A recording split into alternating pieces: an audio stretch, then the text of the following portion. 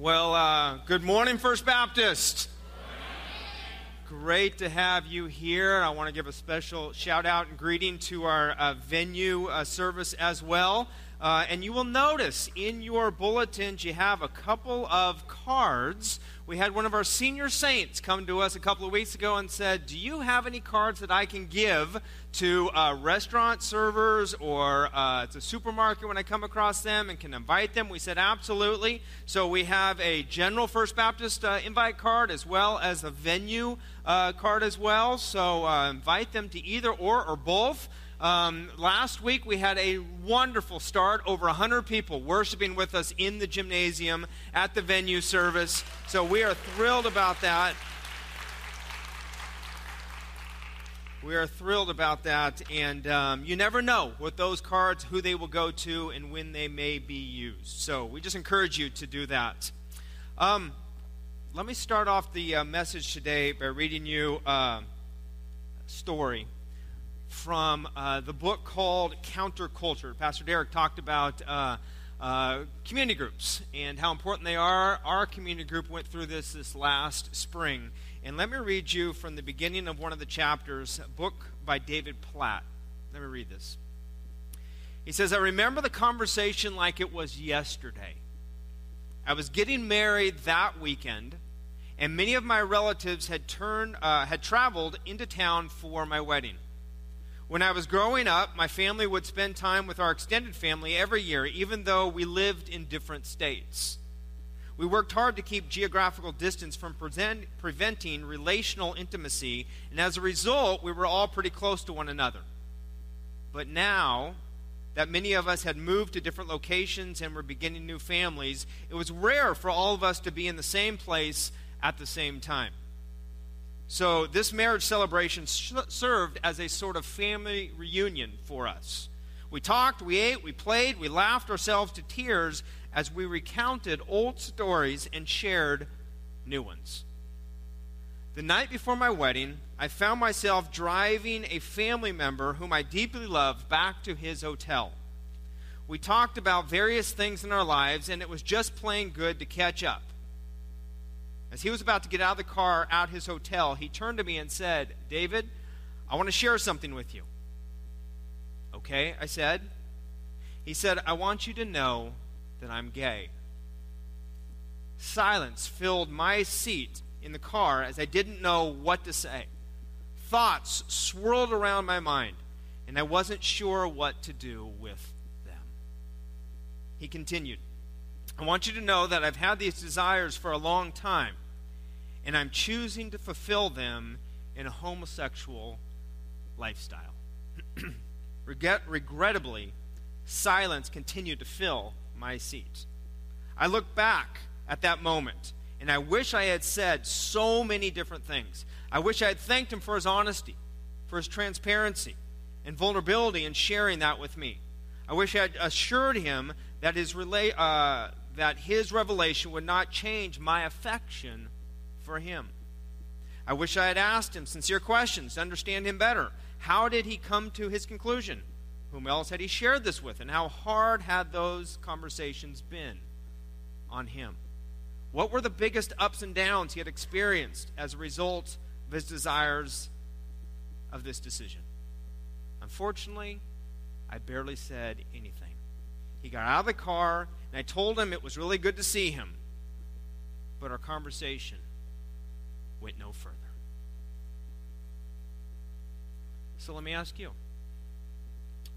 what would you say if someone gave that revelation to you? How would you respond? This is the series that we have been going over the last few weeks. If you have your outline, you can see it's entitled, How Do I Respond When People Say? And we've been looking at the culture and what the culture thinks about people inside the church, what the culture thinks about Christians, and how they view those inside the church and those who follow Jesus. And so the question today is, how do I respond when someone says, Christians, they are just homophobic? Last week, you'll recall a survey that I shared with you of people who didn't go to church, but they were asked questions. And one of the questions was, what is the first word you think of when you hear the word Christian? And the number one answer on that survey was, they hate gay people. And you have to ask, what has happened in our culture that the true teachings of Jesus and the true teachings are what is in God's Word? What has happened that they've got so muddied up with this homophobic, gay-bashing perception? Is God homophobic? Is the church homophobic? Are you? See, I know it's an emotionally charged subject which evokes a lot of different emotions that we're going to be talking about here today. And there are people here today who I would guess have a fear, a disdain, and even maybe a strong dislike for gays. And there are people here today listening to me who every day struggle with a homosexual orientation. And perhaps maybe even you are sitting beside one another right now and greeted one another during our greeting time. And so here's what I want to ask. Would you please listen today to me with an open mind and stay with me on this? Because at some point in this message, I will probably have everyone upset at me at one point or another. Just the way it is with a subject like this. Some of you will say, Pastor Brad, that sounds a little judgmental, doesn't it? And others of you will say, Pastor Brad, you are not hitting this hard enough. Give them the fire. Give them the brimstone. Preach it. Come on now. But just stay with me. Stay with me, and I pray that truly you don't even hear me. I pray that you will hear God's Spirit speaking to you about His truth and how you can apply this in your life on this subject. And understand, too, that I'm talking about this subject from the viewpoint of having a conversation with someone, much like in the opening illustration that I just read, the conversation that he was to have with his close relative and unfortunately didn't. So that's the context I'm wanting to put our time in here together on this. This isn't to defend our faith to the media. This isn't to combat someone who's pushing the homosexual activist kind of agenda or movement on us. This isn't a defense written out to the 5 dissenting Supreme Court justices of why they are way out of biblical bounds and they didn't get it right. This is about you and I and how we would engage individuals who have some honest questions. Maybe even struggles for themselves or struggles of someone very close to them, and how we can give biblical counsel and share with them. And so you'll see that on the bottom of the back side of the outline are 3 other messages that I have given on this subject.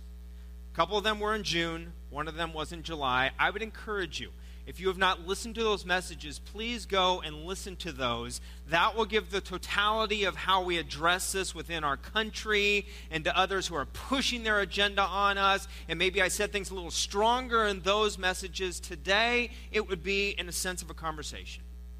A conversation and some answers that we would have or should have. And wanting to equip you with that of how you would respond if this question was posed to you. Christians homophobic? Is God homophobic?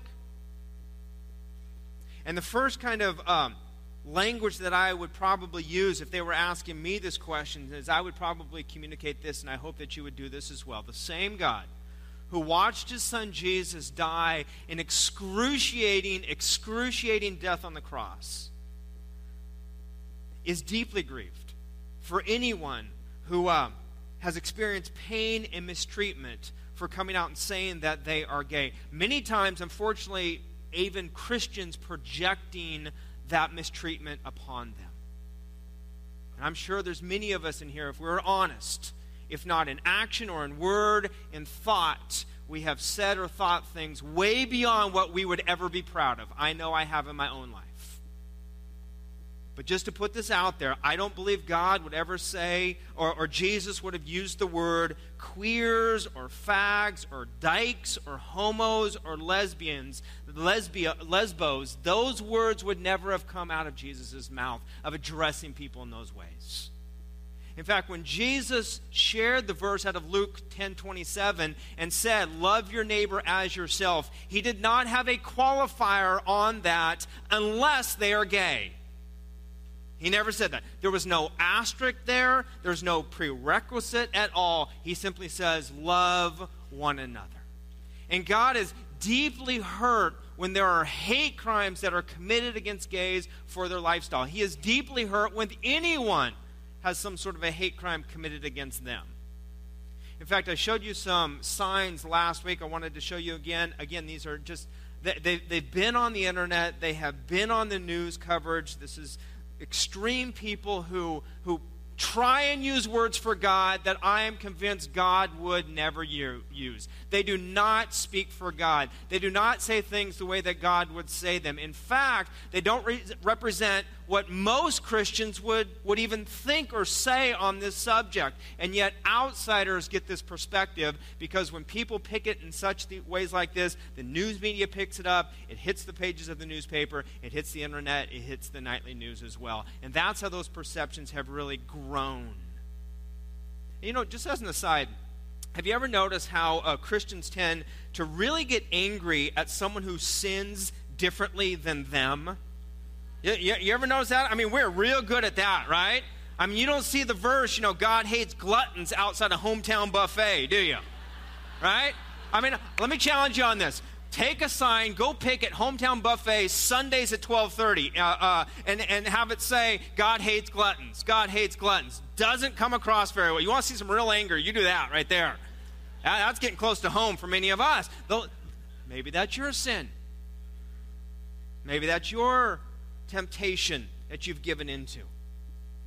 And so while God is deeply grieved by how we maybe judge or project what he would say on others, it does not change the fact that God has spoken on this subject of homosexuality, and he has spoken very clearly on this subject. And God is expecting his followers to speak his truth in love on this subject as well. That's you and that's me. And maybe you're here today and you're just kind of exploring all this. Welcome. Great Sunday to have you here. I'm going to be addressing, though, and equipping those of us who are followers of Jesus to hear this, because I hope that you will share these words and what God is saying about this subject in a way that is incredibly loving and is a way that is also very truthful. And so we here at First Baptist adhere to God's Word. And we adhere to the totality of it, thinking and knowing that God's Word is truth. And it is all truth then. And so we don't conform the teachings of the Bible to our lifestyle. We conform our lifestyle to the teachings of the Bible. There's a big difference there. We don't conform the teachings of the Bible and try and fit it into what our lifestyle is and see if we can get it to affirm what we do. No, we read what it says and we conform our lifestyle to what God's Word says. And so we must speak the Word of God in truth, but also in love. I recall a situation a number of years ago where a young man left a church. He had a good friend who ministered to him, prayed for him. He left the church because even knowing God's Word, still wanted to choose to be involved in the homosexual lifestyle. Left, and this friend was a good friend, still is a good friend. Trying to say, I'm praying for you. Trying to say, this won't change our friendship. I still want to care for you and love you as a friend would do. But the friend brought up a point to the person who had left the church and was involved in the homosexual lifestyle and said, you know God's Word. And you know what the Bible says about this. How do you rationalize with what the Bible says with what you're doing? And the answer came back in so many words to say, I'm still trying to figure that one out. In other words, I'm still trying to say, can I do this and still follow the Bible? Can I still do this and have the Bible still not condemn me for what I'm doing? And I just have to say, folks, no, that's not where we start. We don't start from our lifestyle and try and get the Bible to say what we do and prove it's right. We look at the Bible and God's Word, and from it now say, I need to make changes. And those changes go for all of us. We all have areas, we all have things that we struggle with. And so though today's topic, it is on homosexuality, let's talk about that one very specifically. If you have your Bibles, open up to Matthew chapter 19. Let me read that. What does the Bible specifically teach about this subject? Well, it teaches that sexual expression should only be done within the confines of a man and a woman within a marriage relationship. That's what God's Word teaches. And even though our country has changed that definition and done that very differently, God's Word says that sexual expression is supposed to be within marriage, between a husband and a wife, between one man and between one woman. And so we glean that, first of all, Matthew 19, verses 4 through 6, where Jesus has asked some questions, and here's what he says. He says, have you not read that he who created them from the beginning made them male and female, and said, therefore a man shall leave his father and his mother, and hold fast to his wife, and the two shall become one flesh. They are to no longer be two, but one flesh. What therefore God has joined together, let man not separate. And you'll recall in those other messages that I gave in June and July, I also talked a little bit out of Genesis chapter 1 and 2, where we see God ordaining the first marriage in the Garden of Eden, husband, wife, man, woman coming together.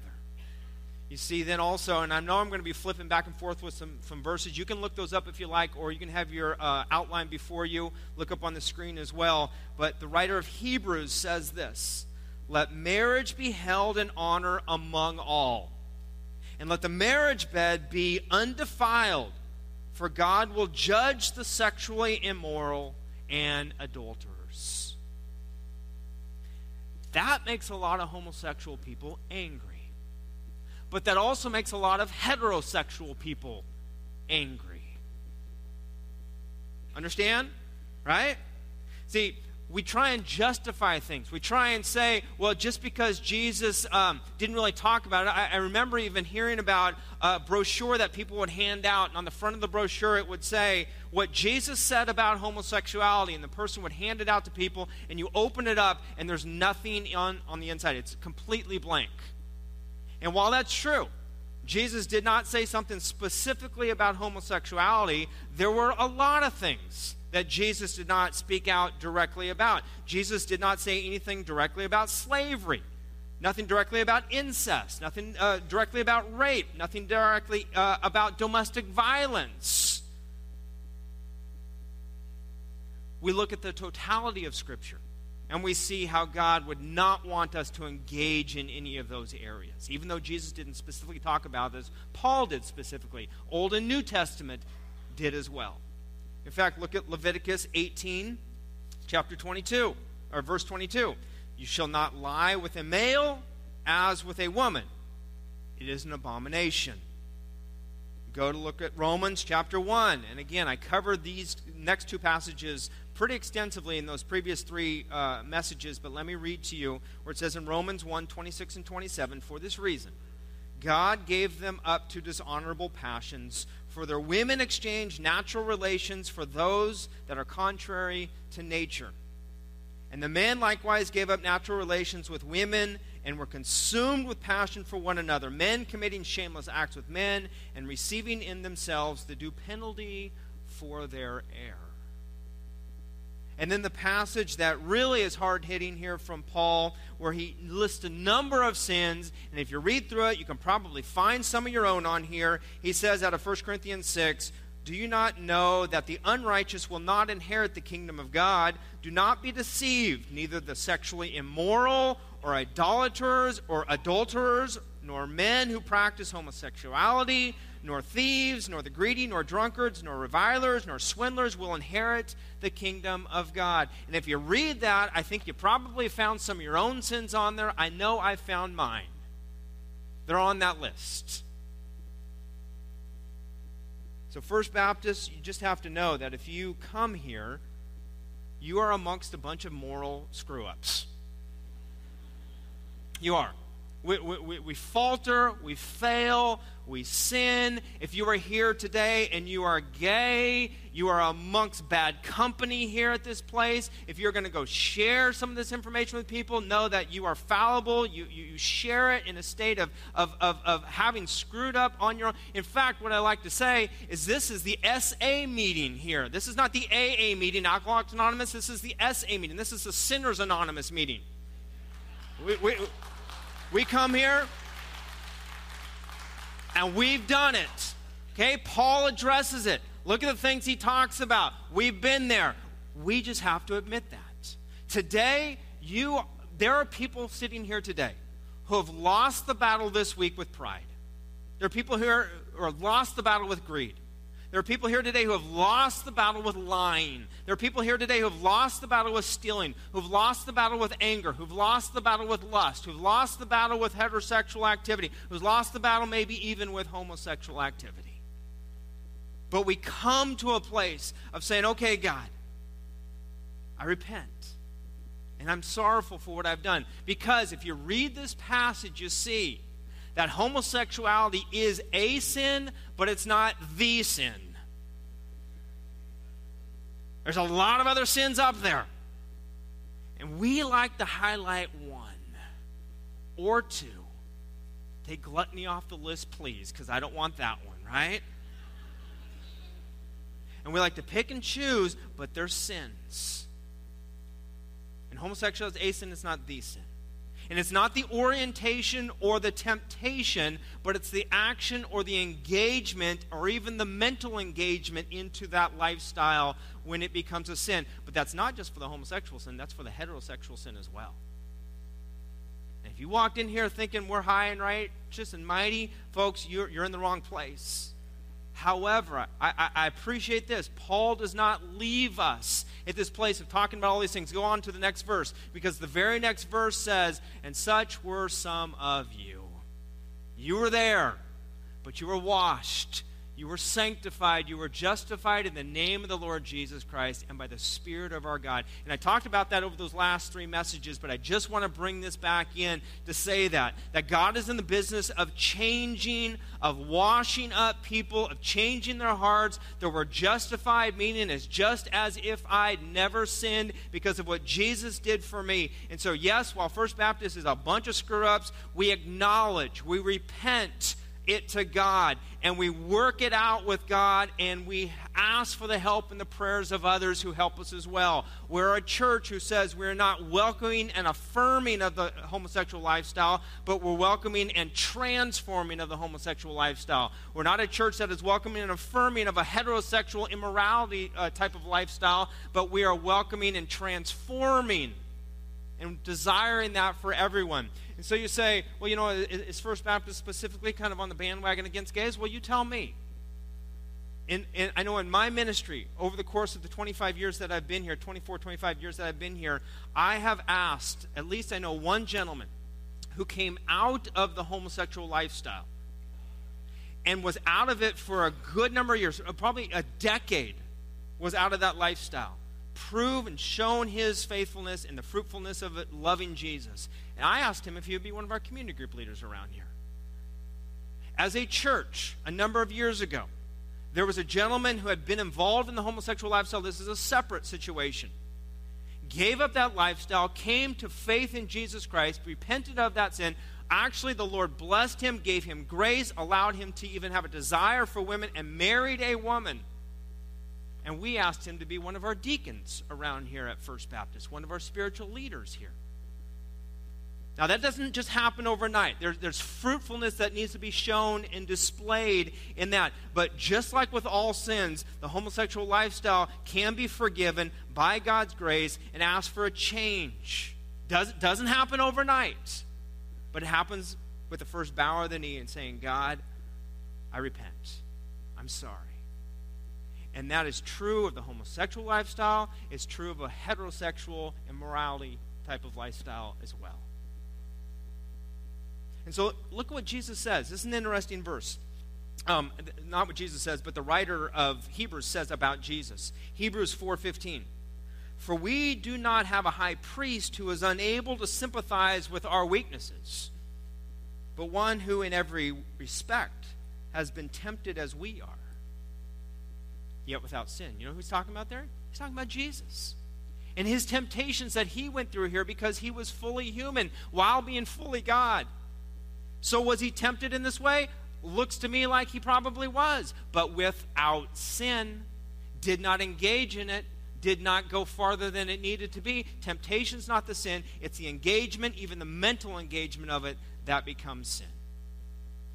And so, on the back side of your outline, let me just give you a few talking points. Let me give you a few words that, again, having a conversation with someone, as you come to rationalize, as you come to put this into your mind of how this can be discussed, and that is this.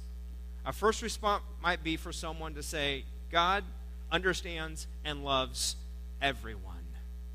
God understands and loves everyone. We read the verse out of Hebrews 4:15 that God understands. John 3:16 says it so well. He loves the world that he gave his only begotten Son. Now watch this. Because he has so much love for us, God has put loving boundaries in place. God has put loving boundaries in place. See, God has created us as sexual beings, men and women, with distinct bodies that are made in the image of God. And Paul addresses this to the church at Corinth because that was a hypersexualized culture. And look at what he says in 1 Corinthians chapter 6. Verse 13, he says, the body is not meant for sexual immorality, but for the Lord, and the Lord for the body.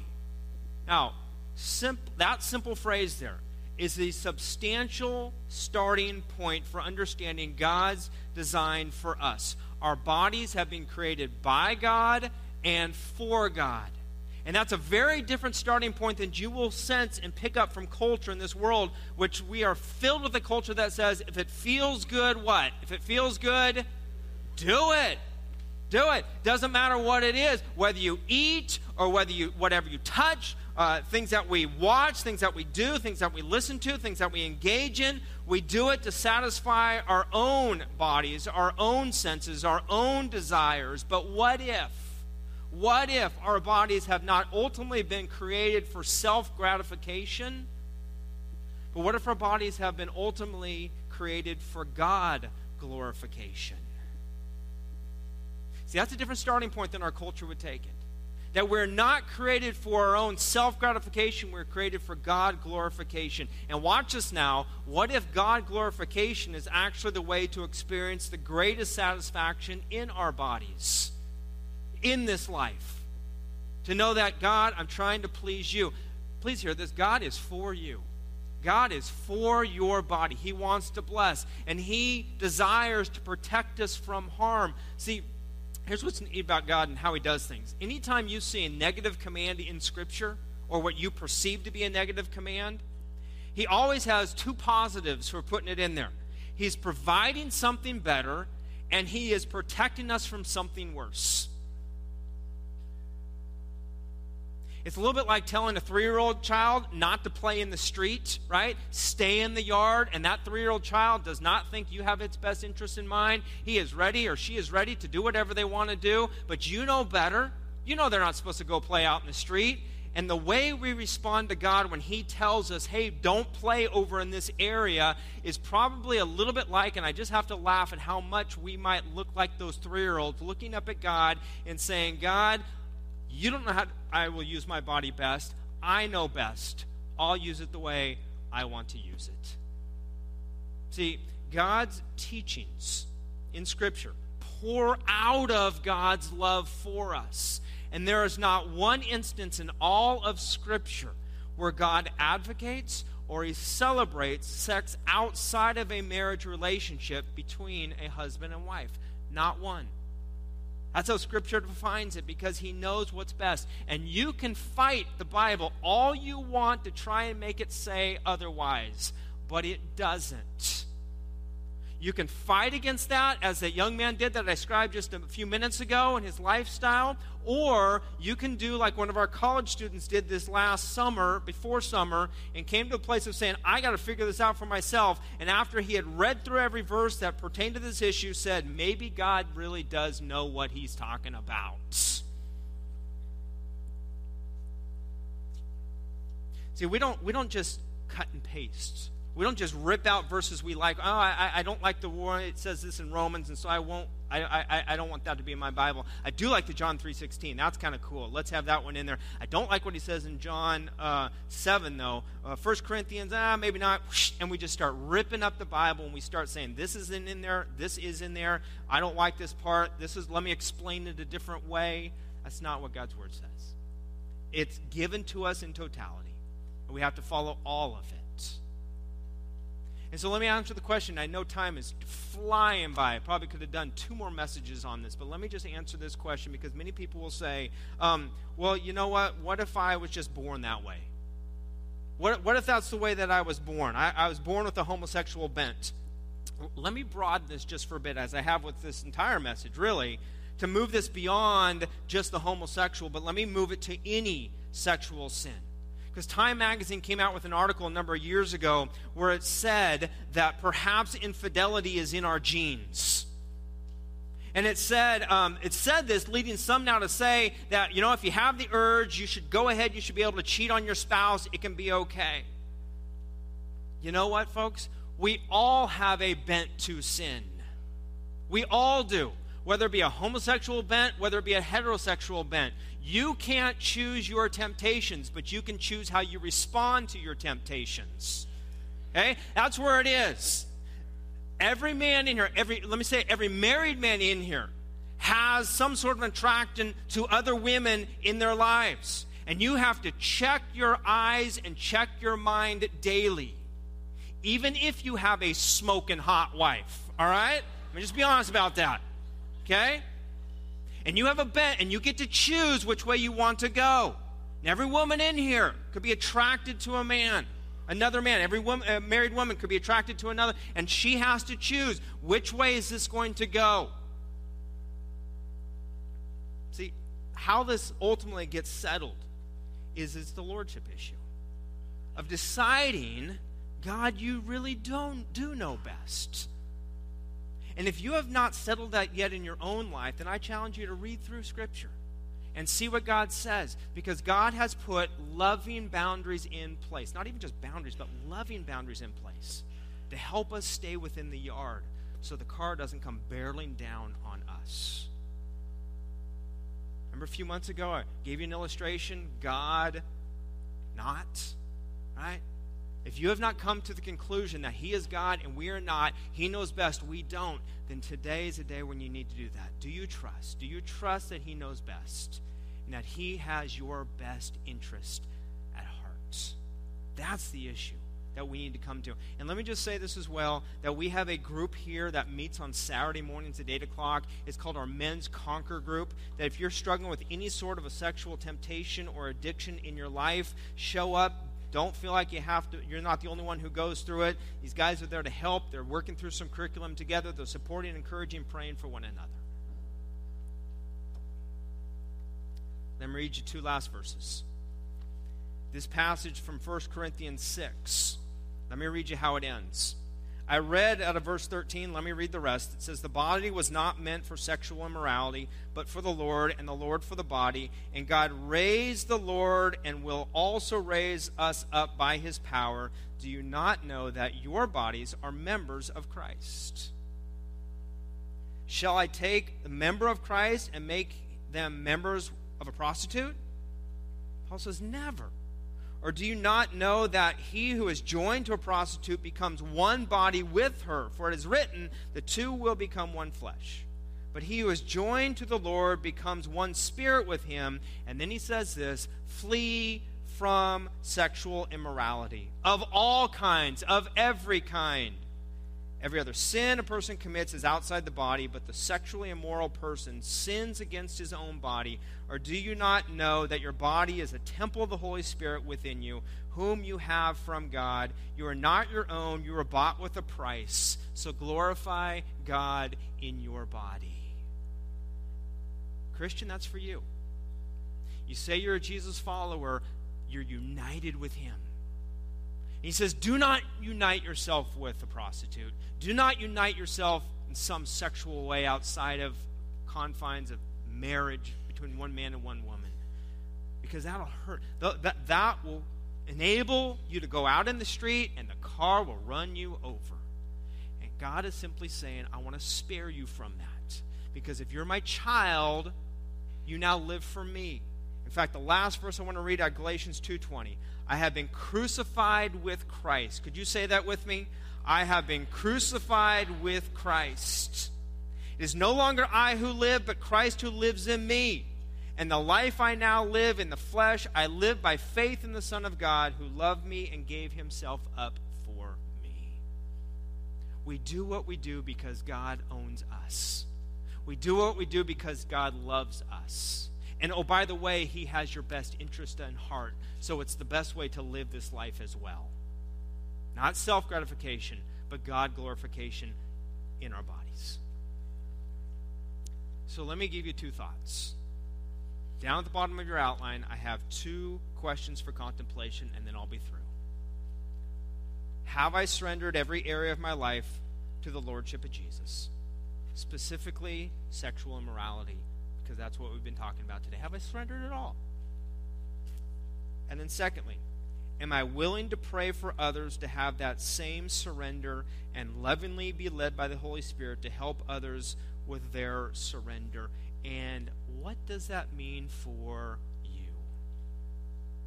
Maybe dialoguing with a friend, maybe talking to your children or your grandchildren with age-appropriate instruction or teaching. Maybe you right now are living with someone and you know you should not be. Maybe you're sleeping with someone you know you should not. What's your step?